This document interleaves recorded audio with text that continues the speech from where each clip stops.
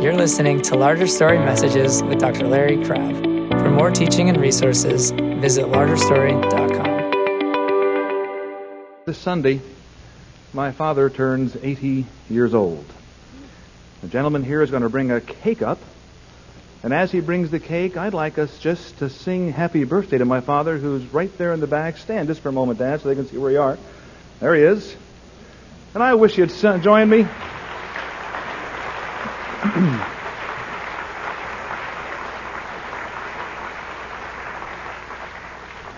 The cake is just about big enough for me, but I'm going to share some of it with my father as well. Thank you for bringing it up. It says, happy birthday, and we're going to enjoy this a little bit later. Will you join me in singing happy birthday to the man in all the world that I respect the most? Join with me. Happy birthday to you. Happy birthday to you. His name is Larry. Dear Larry, or Dad, happy birthday to you. Thank you for joining with me in that.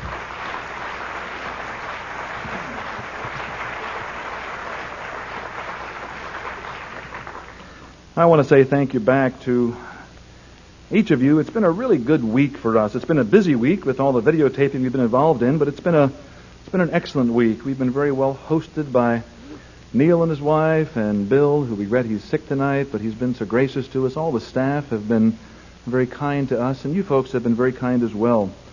Several of you have dropped me notes, a few letters, some cases expressing appreciation for things that the Lord has done in your life through something I've been able to say you're right. And in some cases expressing real pain in your hearts. And I'm aware that when you meet with a human being, you're meeting with somebody who, chances are, has a story to tell that includes some hard things, but nothing that's too big for God. And you've encouraged me a great deal this week, and I appreciate it. A lot of wonderful comments. You've made us feel very much at home at our first time back at Sandy Cove in 40 years. I was here before I was born.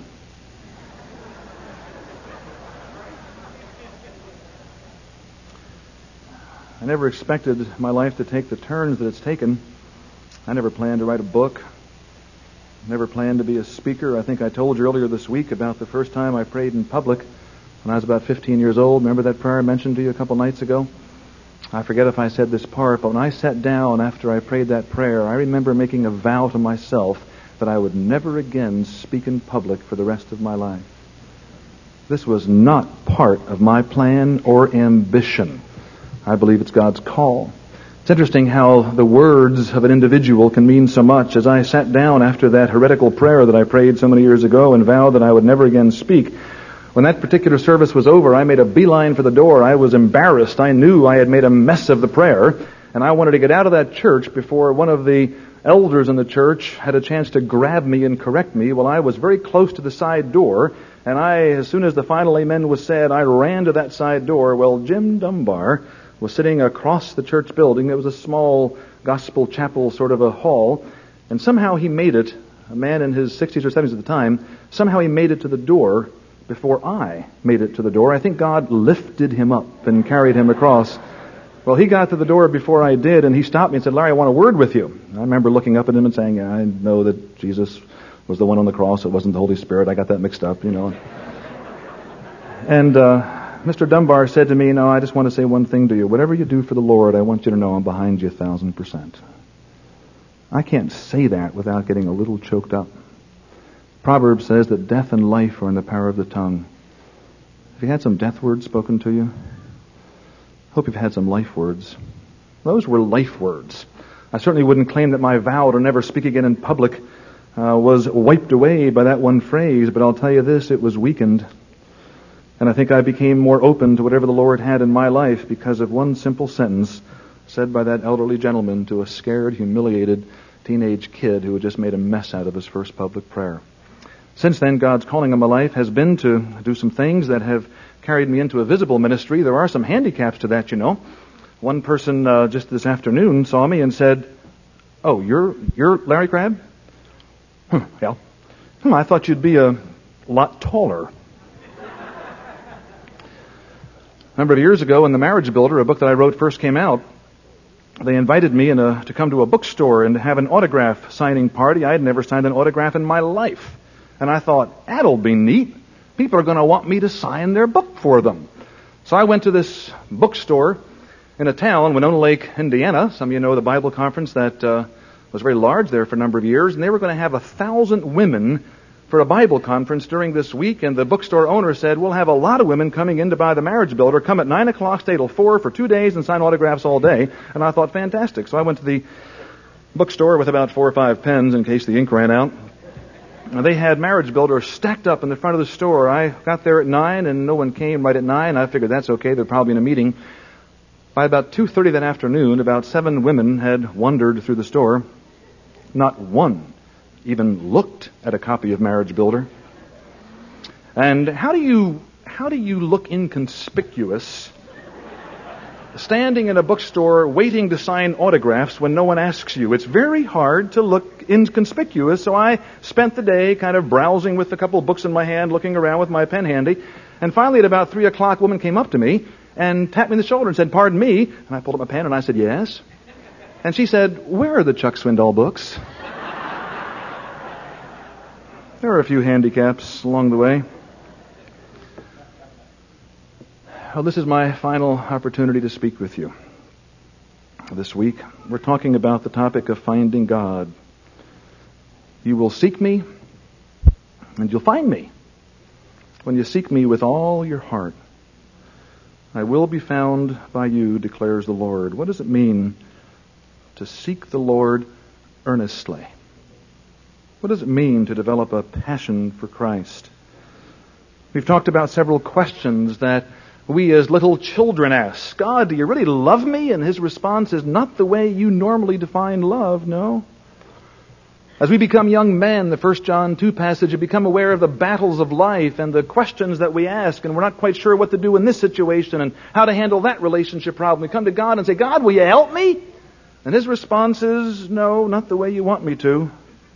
I'm strong, but I'm not cooperative with your agendas always.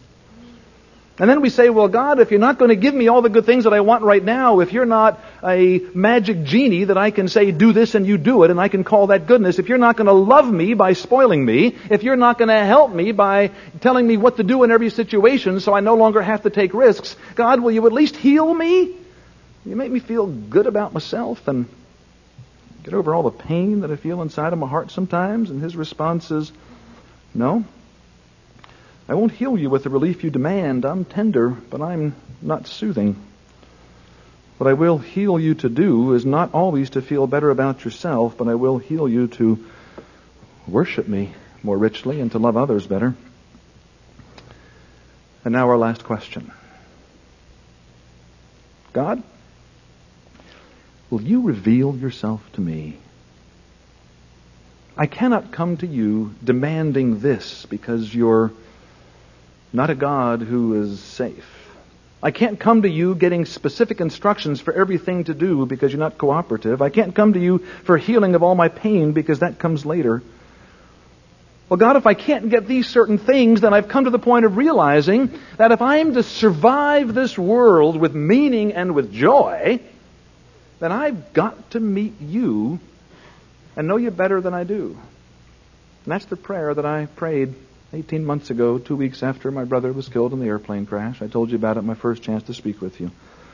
Lord, I know you're all that I have, but I don't know you well enough for you to be all that I need. Will you show yourself to me? Take your Bibles, if you will, and turn to John chapter 14. Now, I want you to be patient with me tonight as I move about in Scripture a little bit. By the time we come to the end of my comments, I hope there'll be some coherence that will be an encouragement to you. John 14. I want to read 2 verses. Verse 21, our Lord speaking. Whoever has my commands and obeys them, he is the one who loves me. And he who loves me will be loved by my Father, and I too will love him. And look at the last phrase. I will show myself to him. God, will you show yourself to me? Yes, I want to do that. I'm not safe. I'm not cooperative. I'm not soothing, but I am disclosing. I love being with you. I love communion with you. I will show myself to him. Verse 23, Jesus replying to Judas, not Iscariot, and says, if anyone loves me, he will obey my teaching. Really a repeat of verse 21. My Father will love him, and we will come to that individual, and we will make our home with him. We'll disclose ourselves to him, to that individual. God longs to make himself known. How's all that work? A few thoughts that will not completely answer the question, of course, but might encourage some thinking that's profitable. Now bear with me as I move in some directions that I'll bring together a little bit later. Question. Can you all think of the three times during our Lord's earthly ministry when the Father burst out from heaven and spoke? There were 3 times during our Lord's 3 years of adult ministry, from 30 to 33 years of age, that the heavens were torn apart, and the Father, and as I interpret it, couldn't contain himself. He burst out from heaven and he shouted. The title for this message might be The Passion of the Father for the Son. What are those 3 times? Do y'all know them? What's the first time that the Father burst out from heaven and spoke to and on behalf of his Son? The first time was the baptism. The second time was the transfiguration, do you recall? And the third time in John 12. When the Greeks came to see Jesus and said, or came to his disciples and said, we would see Jesus, and Philip and Andrew got together and went to the Lord and said, some Greeks want to see you, and the Lord's response seemed to be strange. If somebody came and said, I have a friend here, they want to meet you, I think the most appropriate thing to do would be to say, well, great, let me go meet them, or I can't do it right now, but how about in half an hour? Our Lord's response, when somebody came to him and said, here's some folks outside, and they want to see you, his response was, my hour has come. And unless a corn of wheat falls in the ground and dies, it abides alone. What kind of an answer is that to people that want to meet him? Then he says, Father, my soul is troubled, exceedingly sorrowful, even unto death. Glorify your name. Make yourself known. The Father, the third time, burst out from heaven and says, I have glorified your name, and I will glorify your name. 3 times that the Father burst out from heaven. You've all noticed those times before, but have you asked this question? Why at those 3 times? The Lord did a lot of things, and everything he did pleased the Father. The impeccable Son of God who never sinned and never had a selfish moment, always did that which pleased the Father. It was his delight to do the will of the Father. Lived his life perfectly, always pleasing his Father, but only 3 times do we have the Father unable to contain himself and ripping the clouds apart and speaking and saying, that's my Son. I love him. 3 times he burst out. Why those 3 times? Why couldn't he hold back those 3 times? Now, do I have you thinking about that?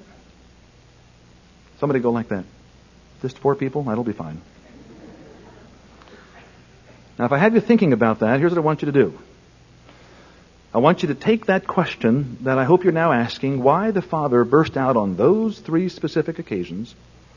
Take that question, and now for just a moment, will you put it on the shelf? And let me go another direction. With me? Put that question on the shelf, and now go somewhere else. Turn to 1 Timothy. It'll all tie together, trust me. 1 Timothy 2. I want to ask a whole different question, move a whole different direction that will eventually tie in with those 3 times and bring us back to our original primary question of the evening. God, will you reveal yourself to me? In 1 Timothy chapter 2, we're told in verse 14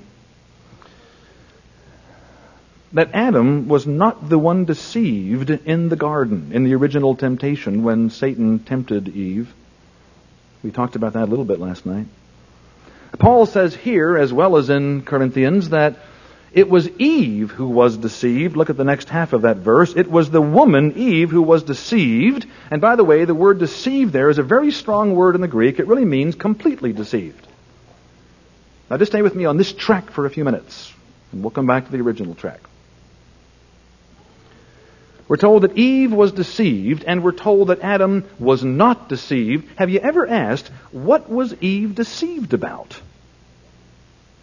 And whatever Eve was deceived about, Adam was not deceived about. What's the answer? What was Adam not deceived about that Eve was deceived about?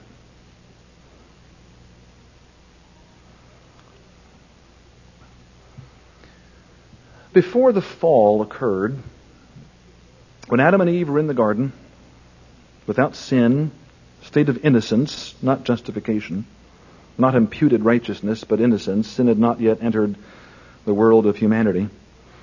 Before Adam and Eve sinned in the garden before the fall, what had God... Now this is the night when I want you to think real hard with me. I know it's the last night, you're tired, this is the wrong thing to do, but stay with me.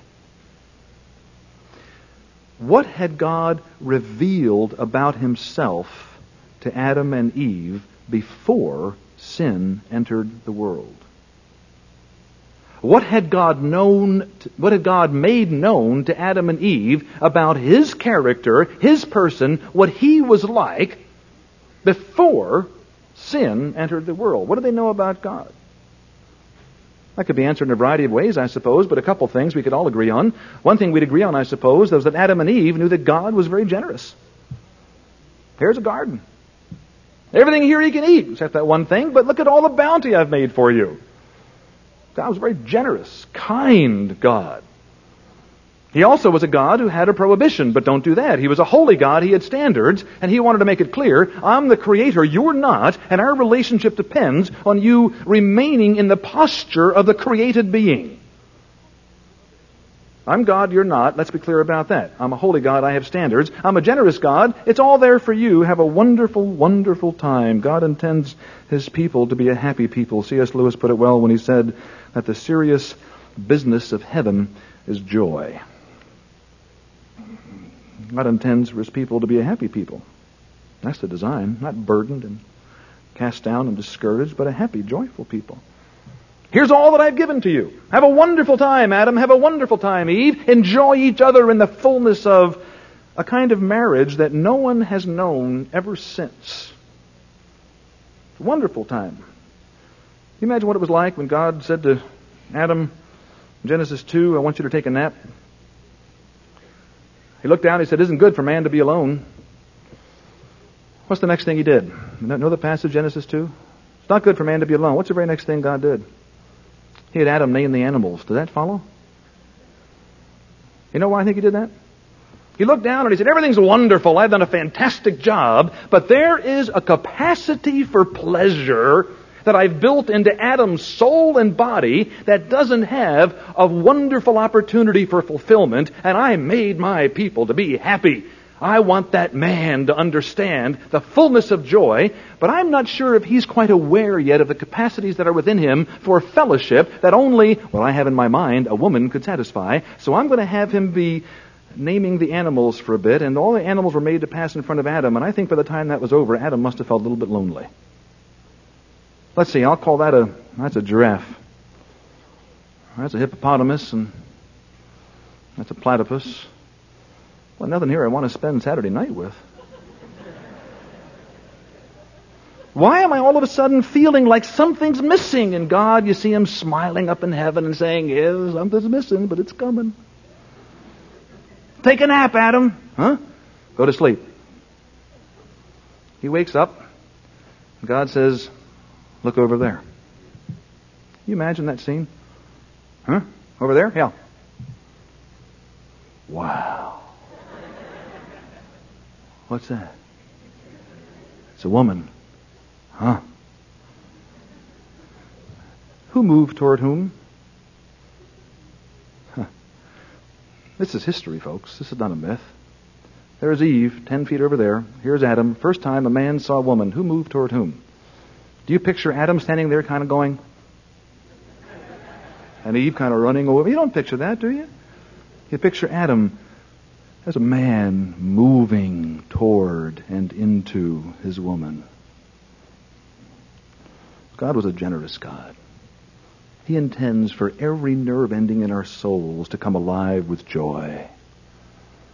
Adam and Eve knew that before they sinned. God revealed his name, his character, to his people. The serpent comes along and says to Eve, as we discussed last night, I believe, in the presence of Adam, it says to Eve, hath God said, you read the temptation carefully, and I believe that the temptation essentially consists in this, you have been made to believe that God is giving you all that is good. There's something better He's withholding. Somebody invites you to their home for dinner. You're very happy with their graciousness, and you accept the invitation. You go to their home for dinner, and they serve a wonderful meal of fried chicken and mashed potatoes and apple pie, and you say, boy, that's great. They pulled out all the stops and gave us a great dinner. You have some friends that were invited to the same person's house the next night. They had filet mignon and baked Alaska, and start saying to yourself, you know, that hostess didn't pull out all the stops for me. She had something better she was holding back. I don't think she's all that good a hostess, at least not as far as I'm concerned.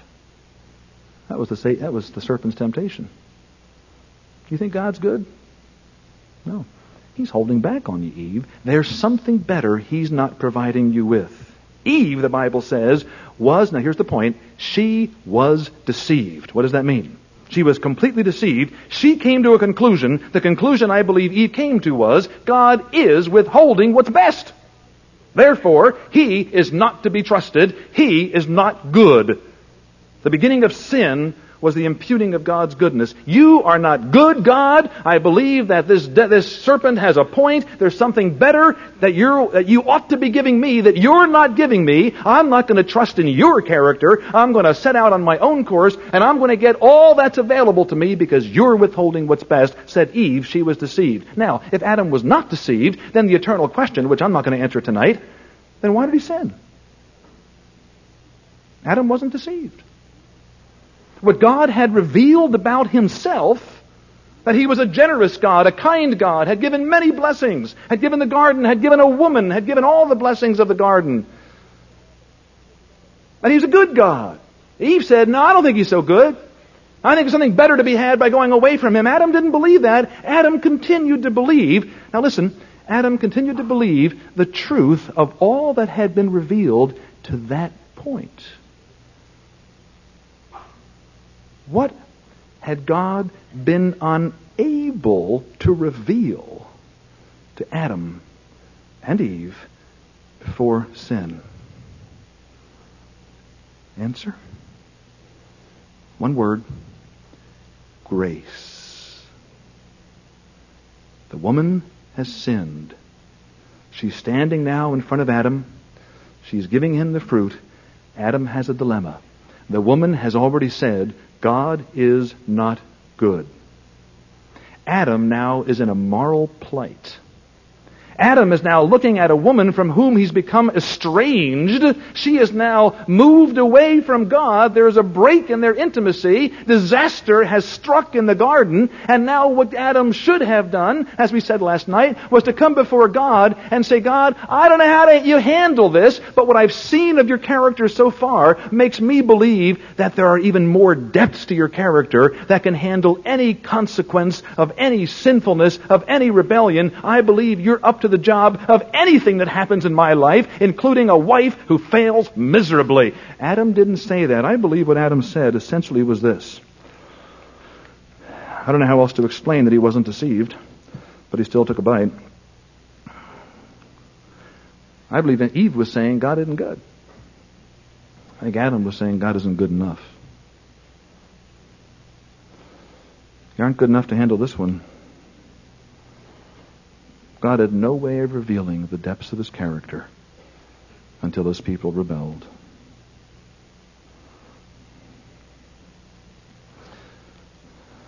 God, will you show yourself to me? God, there have been consequences of sin in my life. I've been sinned against by some people. I've been in the ministry now in some form for a number of years, and God, I get attacked. May I be very personal with you? Some of you know this. Many of you perhaps don't. I really shouldn't tell you if you don't already know it. I guess I will. There have been 2 books written to expose me to the Church of Jesus Christ as a heretic. There was a pastor's conference held about 2 years ago, in which a leader at the pastor's conference got up.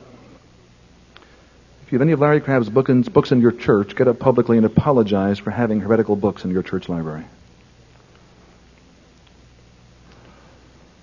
I'm not complaining or saying I've got it worse than you, but I'm saying those things sting just a little bit. And something inside of me gets rather angry. And the people that have written the books against me have never spoken to me. Never called me and said, we understand you to be teaching this. Is this what you're saying? Any public speaker knows that if you believed half of what you're thought to believe, you really are a heretic. We live in a sinful world where Christians aren't real nice to each other sometimes.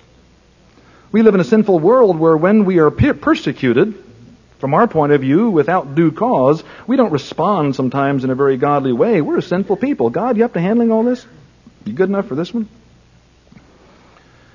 What consequences of sin are you living with in your life tonight? I can recall years ago when our 2 boys were very little, maybe 4 and 6. We went away on a vacation just for a weekend vacation, and I can't recall the details of it, but I can recall that I got very, very angry at my older boy, then maybe 6 or 7 years old. I was furious with him. I have no idea what about. I was a terrible dad at that moment. Overall, I've been a pretty good dad. That moment, I was a wretched father. Do you know, for a day, my boy avoided me out of terror. What do you have to live with? Some things worse than that? God, you good enough to handle even that? I know you're good, but you good enough for that? That's sin! As a psychologist, I have some understanding of the power a father has to damage his child, and I've damaged my boy.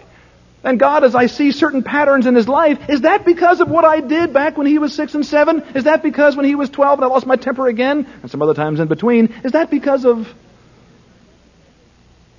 I was with him too much? I was with him too little? God, I don't know how to do all this. You ever feel like that? I was on Kevin Lehman's radio show. You know Kevin Lehman, the birth order writer? He had a radio show, and I was on that live radio show. I think he regretted it was live. He said to me on the air, if you could go back and do your child training all over again, what's the one change you'd make? I said, that's easy.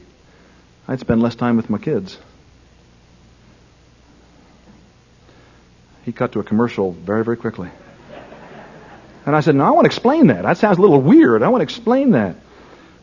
I think the mistake I made as a father was I think I worked too hard as a father, to tell you the truth. I was determined to see to it that my kids were going to be all that they ought to be. And we had devotions every Sunday afternoon. We had an hour and a half of Bible lesson. I had an overhead projector. I bought it for the purpose. My kids had Old Testament survey and New Testament survey Sunday afternoon for 2 hours. I did everything with my kids.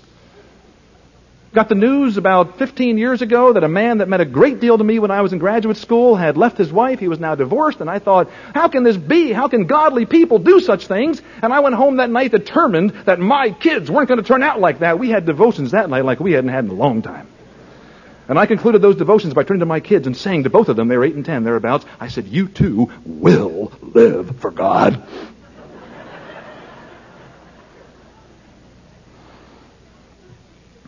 I was too involved with my kids. I didn't relax enough. Oh, parents, relax a little bit. Read a few less books on child training.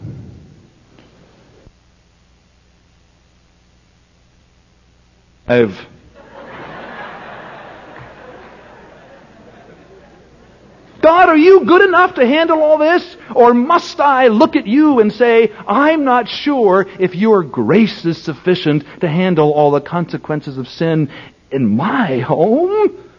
So I'm going to start figuring it all out. Understanding all about what's happening with my kids and making up to them for it here and doing it right there. And pretty soon you get so tongue-tied you can't even relate normally to people. You ever been there?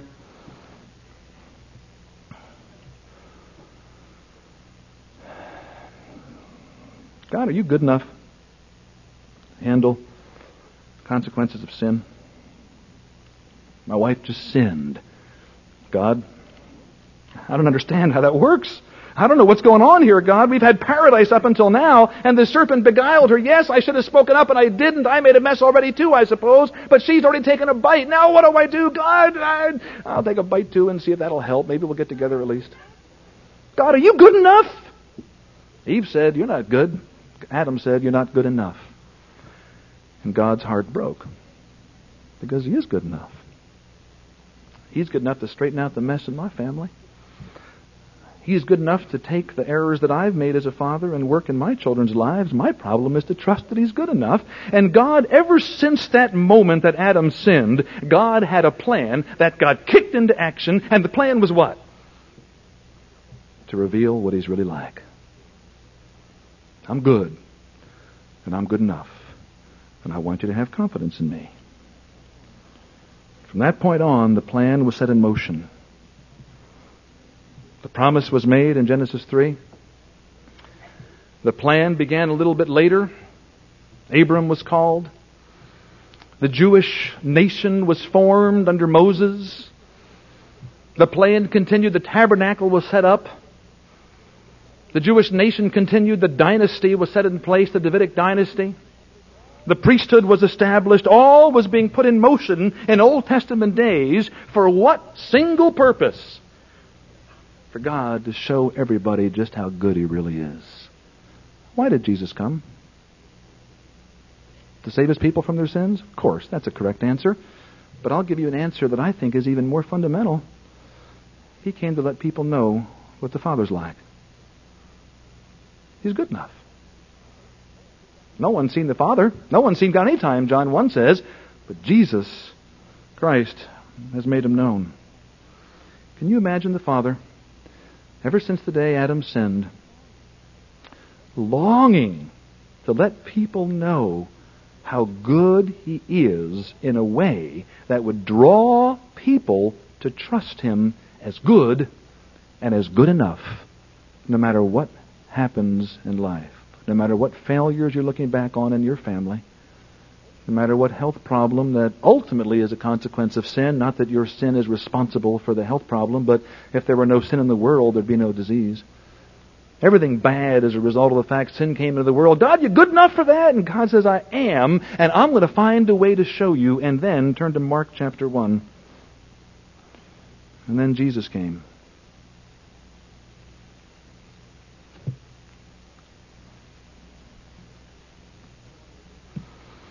How long had it been since Adam had sinned? A fair number of years. And no one, since Adam's sin, had revealed the Father's character fully. No one.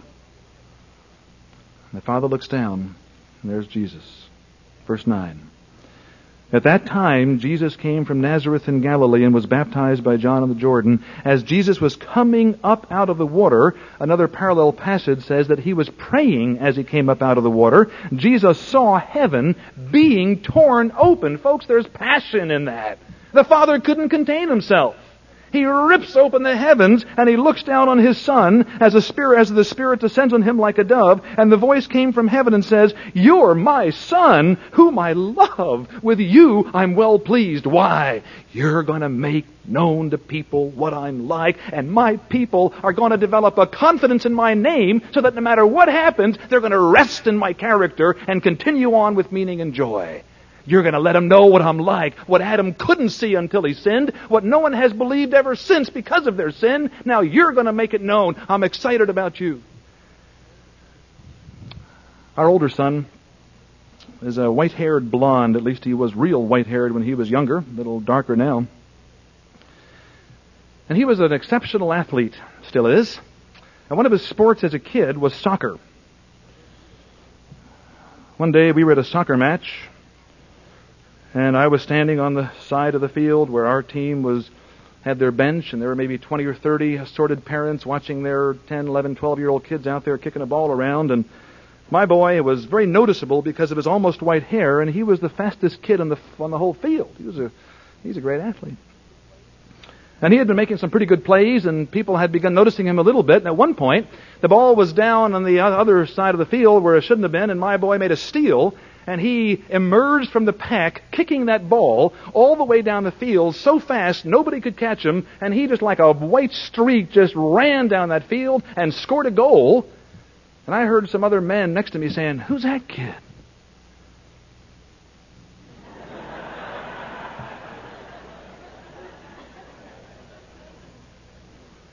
Know what I said?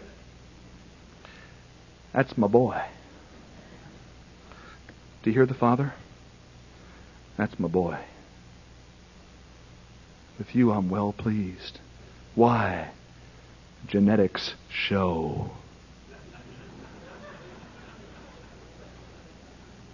The only begotten of the Father, full of what the Father is full of. Grace and truth, the express image of the Father, Hebrews 1 tells us. He spoke in former times in a variety of ways, but now He speaks through His Son. If you want to know God, you've got to know the Son. There's no other way. You're my well-beloved Son. You, I'm so pleased. That's my boy. Father's excited. Now turn to Mark chapter 9. Let's look at the second time the Father spoke.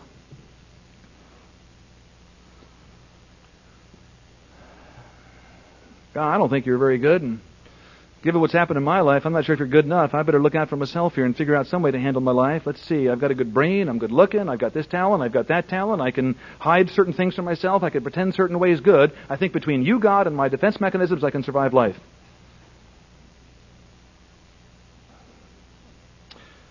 No, I'm good enough. No, I want you to see it.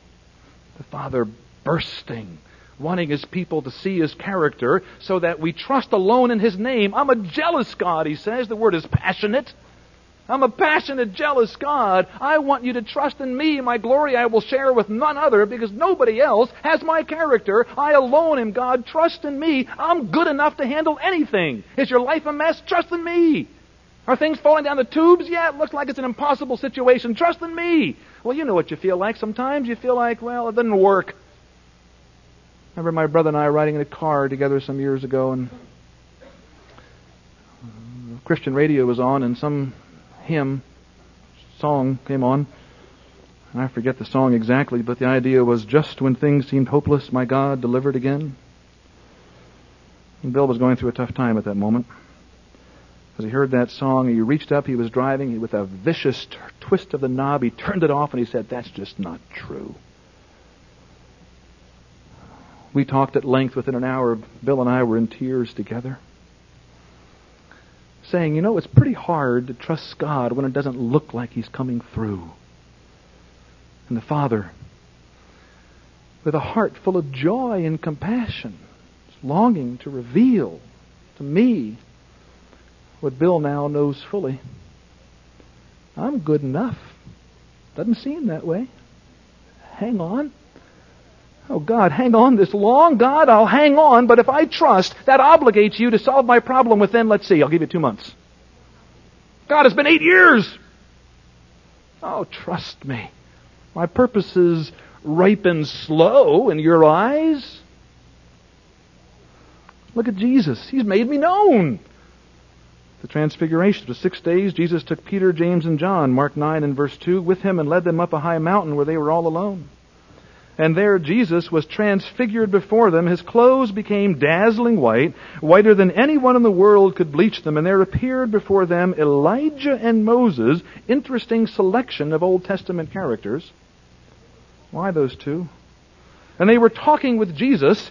The Luke account of the Transfiguration tells us what they were talking about. Do you know what it was? Do you all know what they were talking about during the Transfiguration? Most of you know it, don't you? What was it? His decease. Why? Why? Why were Elijah and Moses and Jesus having a conversation about Jesus' death? Why didn't they discuss the parting of the Red Sea? Why didn't they discuss the time on Mount Carmel when Baal was made to look bad? Because in those situations, God was revealed, but not as fully. Peter, verse 5, said to Jesus, Rabbi, it's good for us to be here. Let's put up 3 shelters, one for you, one for Moses, one for Elijah. He didn't know what to say. He was scared to death. And of course, when Peter didn't know what to say, he always said something. And by the way, that's why he was chosen leader of the band. At least he didn't stay quiet like Adam. Peter always put his foot in his mouth. We always laugh about that. At the time when the Lord said, I'm going to go to the cross. Remember that? And Peter says, oh, wait a minute. Remember a minute. Listen, Jesus, I think there's a better plan. No need for that. Before the foundation of the world, this plan was set in motion. Why? Because God wanted to fully reveal the depths of His character, His goodness and grace to people. And Peter says, we can skip it. And Jesus says, get behind me, Satan, because it's Satan who wants to keep my people from seeing my goodness. Peter speaks again. Let's put up 3 shelters. And at that point, the Father couldn't contain Himself. He couldn't stay quiet. Then a cloud appeared and enveloped them, and a voice came from the cloud, This is my Son, whom I love. Listen to Him. Loose translation, Peter, for crying out loud. You're going to listen to Moses? What came by Moses? Grace? No. Law. You follow Moses, you're going to die. You follow Elijah the reformer, you're never going to get reformed enough. You don't listen to Moses. You don't listen to Elijah. They were prefigurements. You listen to Jesus because He's going to make known what you need to see. And when you see it, it'll change your life. You'll rest. You'll have confidence. Your life will have meaning. Your life will have joy. No matter what happens, planes crash, cancer comes, divorces happen, children give us problems. And God says, I'm good enough. Trust in my name. Look at Jesus. And our response is, how can I figure it out, Moses? I'll try harder, Elijah. No. You listen to Jesus, Peter. The Father couldn't contain Himself. Now look at John. The 3rd time.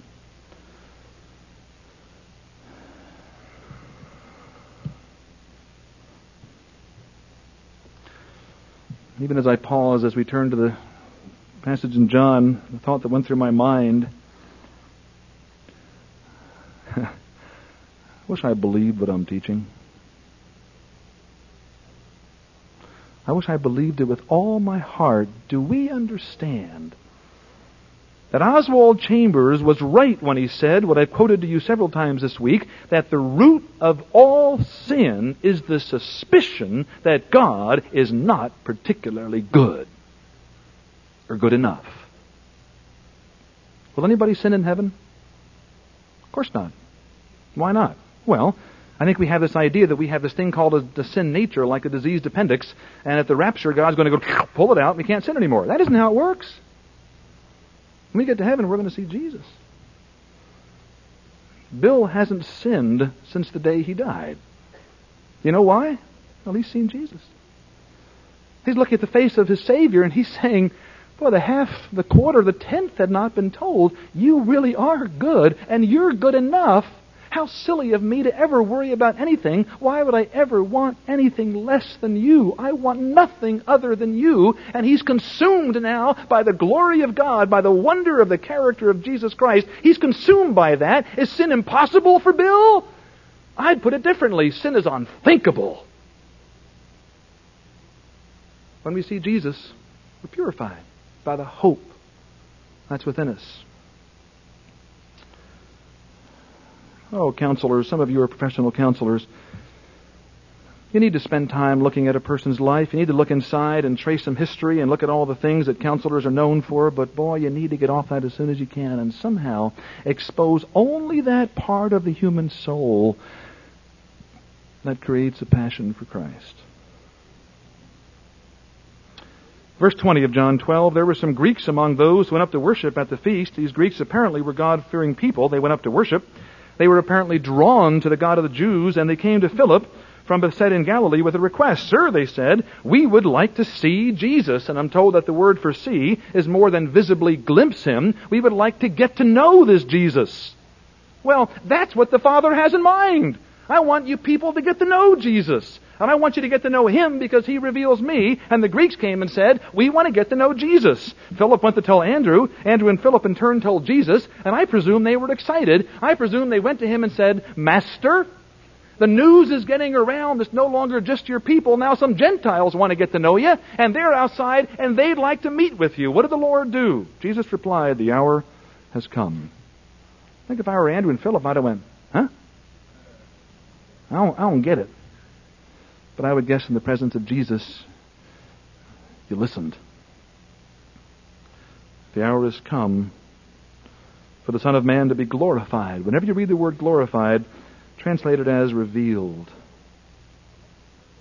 I tell you the truth, unless a kernel of wheat falls to the ground and dies, remains only a single seed, but if it dies, it produces many seeds. The man who loves his life will lose it, while the man who hates his life in this world will keep it for eternal life.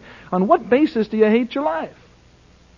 The idea of hating your life is not to say life is awful, I can't stand my life. That isn't the idea. I believe the idea is basically, I give up responsibility for making my life work now, and all the things that I count as gain to me now, I count as loss. Whatever gets in the way of the knowledge of Christ is but dung in my estimation, the apostle said. Whoever serves me must follow me. Where I am, my servant also will be. My Father will honor the one who serves me. And again, Philip and Andrew must be saying, well, what do we tell the Greeks outside? We're not with you here, Lord. What the Lord is saying, I believe, these Greeks want to see me. They can't. No more than Adam could see me before he sinned.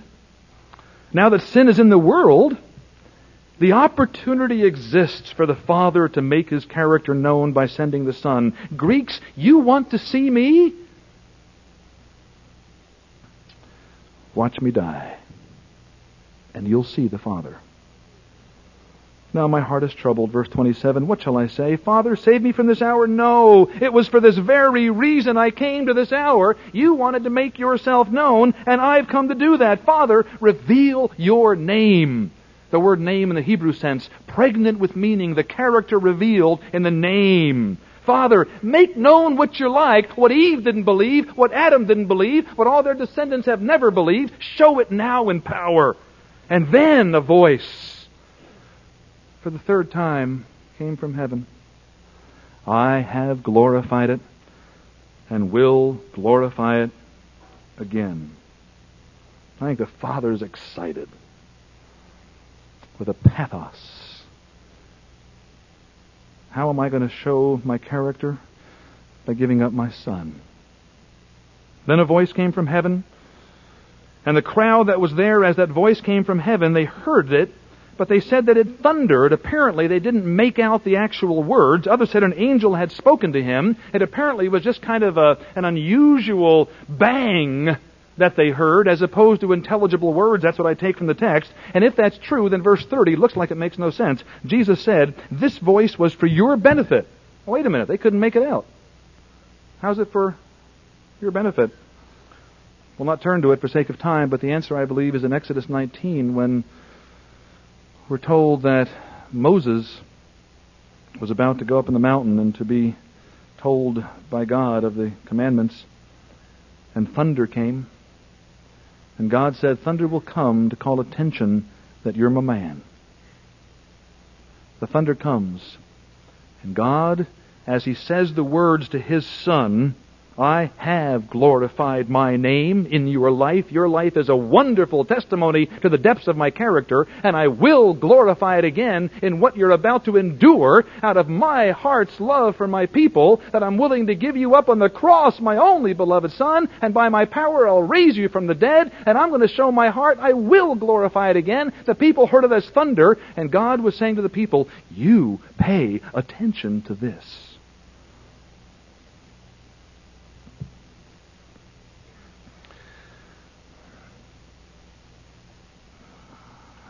If I'm to know the Father, I must know the Son.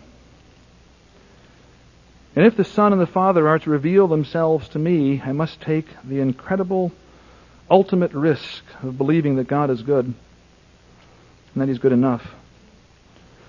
And in the middle of whatever God calls me to commit myself to reflecting His character to another. Let me tell you 2 stories and we'll quit.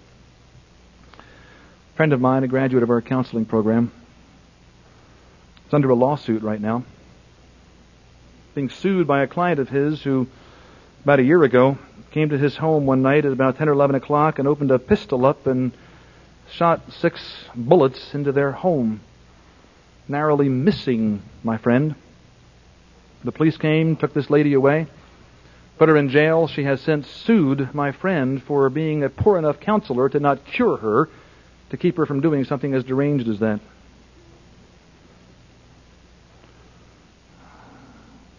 It's been an awful time for him. Spent a few hours with him a few months ago, and I said, "How are you handling this?" And he said, "I'm suffering."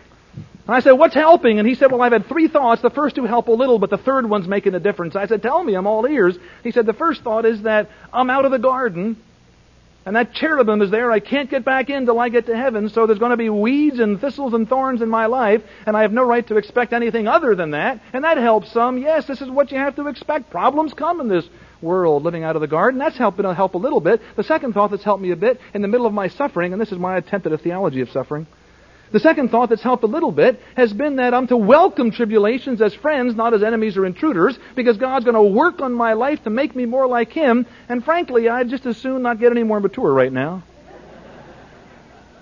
But I know it's right, and I'm submissive to the Lord's will as best I know, but the third thing is helping me the most, and it was this. When the Apostle Paul first got saved, he was told a message from God, show him what great things he must suffer for my name's sake. Do you and I understand that our calling in life is to be like Jesus and reveal to others our confidence in the character of God? When things are going well and I say, praise the Lord, your response, frankly, is to say, pretty easy to say that. And my friend said to me, now that I'm suffering, I have an opportunity that I have at no other time to let my wife and children see that I believe God is good. That helps. One more story. You and I are to reflect the character of God to people, just like Jesus did. And I believe the degree to which we commit ourselves, now here's the big point of the night. Catch this, everything else you can forget. The degree to which we reflect the character of God to others is the degree to which God will reveal more of His character for us to continue to reflect even more richly. Someone told me a story. It's second-hand, but I've got it reliably. I know it's true. A Christian couple had 4 children. 3 of them were doing very well. They had one son, 25 years old, who had been away from the Lord badly for years and years. He was living in the same town where they were living, but he was living in an old house in a bad part of town with about 20 young people who were into nothing but drugs and sex. That's your boy, Mom and Dad. That's your son over there, living in that house. Your heart's broken. No communication with you at all. One night the phone rang at 2 a.m, and the man was jarred awake, and of course it's never good news at 2 a.m. He took the phone call, he answered the phone and said hello, and a voice said, "This is Sergeant so-and-so of the police department. Your boy's been arrested on drugs. Do you want to come down and bail him out?" "I'll be there." Told his wife, she cried, put on his clothes, got in the car, drove to the precinct and went in and said, "My name is so-and-so. I just had a phone call that my son has been arrested." The desk sergeant looked at his records and said, "We have no record of anybody by that name being arrested." "Well, didn't you call me just half an hour ago?" "No, I never called you." "No record of a person named so-and-so being arrested by this precinct?" "No, let me try some other precincts." He called around. There was no record. It was a mystery. To this day, not cleared up. They had no record of this boy, so the father left the police department. And he was about 15 minutes away from the home where his son was living in this reputable style. He decided to go there. It's about 2:30, 3 a.m. now. He gets to the home about 3:15, 3:30. He walks in the front door. It was unlocked, and everybody was asleep. There were kids sprawled all over the place, most of them zoned out on drugs, all asleep. And there was his son lying on the couch, sound asleep, unshaven, disreputably looking. "What do you feel, Dad?" "Are you suffering there?" What's our calling? Answer: to reflect the character of God in every situation. That man went over to his sleeping son, knelt over that body, kissed him on the forehead, walked out, cried like a baby, got in the car, drove home, and that's the end of the story for about 7 months. Phone rang 7 months later, and it's his son. Dad, this is... Yes, I'm good to hear from you. He never called. Dad, can we get together for lunch? Yeah. When? Well, how about an hour or so? Yes, I'll be there. Where are we going to meet? Mentioned a restaurant. The father drives there with incredible excitement, apprehension, fear, wonder. And there's his boy, clean-shaven, clear-eyed. Hi, Dad, good to see you, son. So good to see you.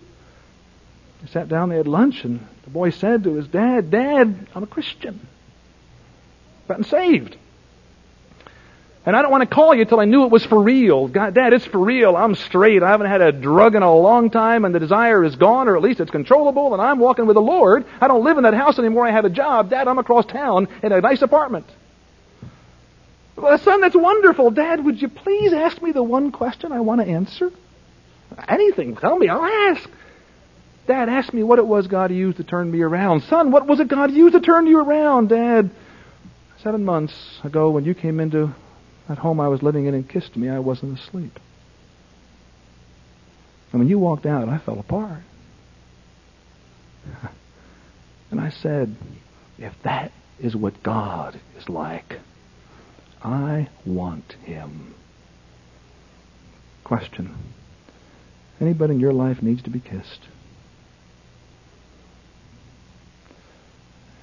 You're God's lips. I'm God's lips. God, do you love me?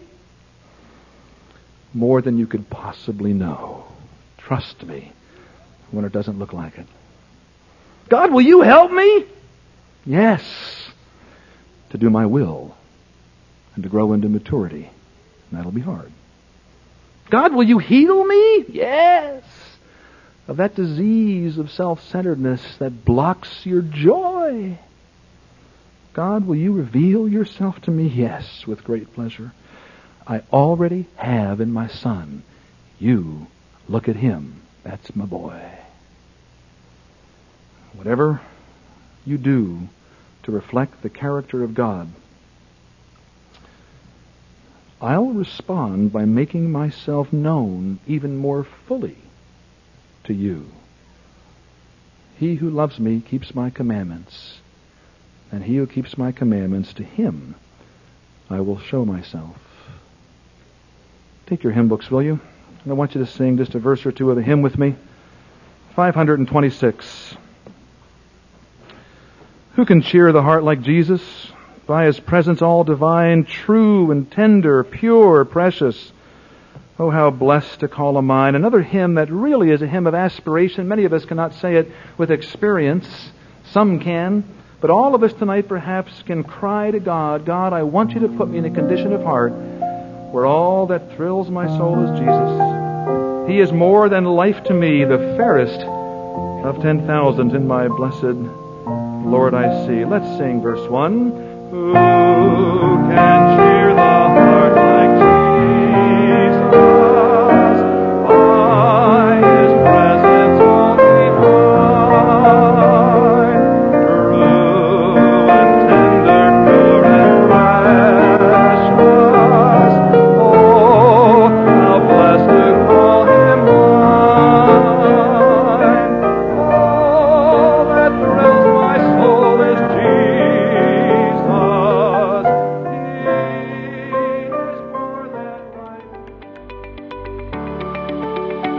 Thanks for listening to Larger Story Messages with Dr. Larry Crabb. To learn more, visit largerstory.com.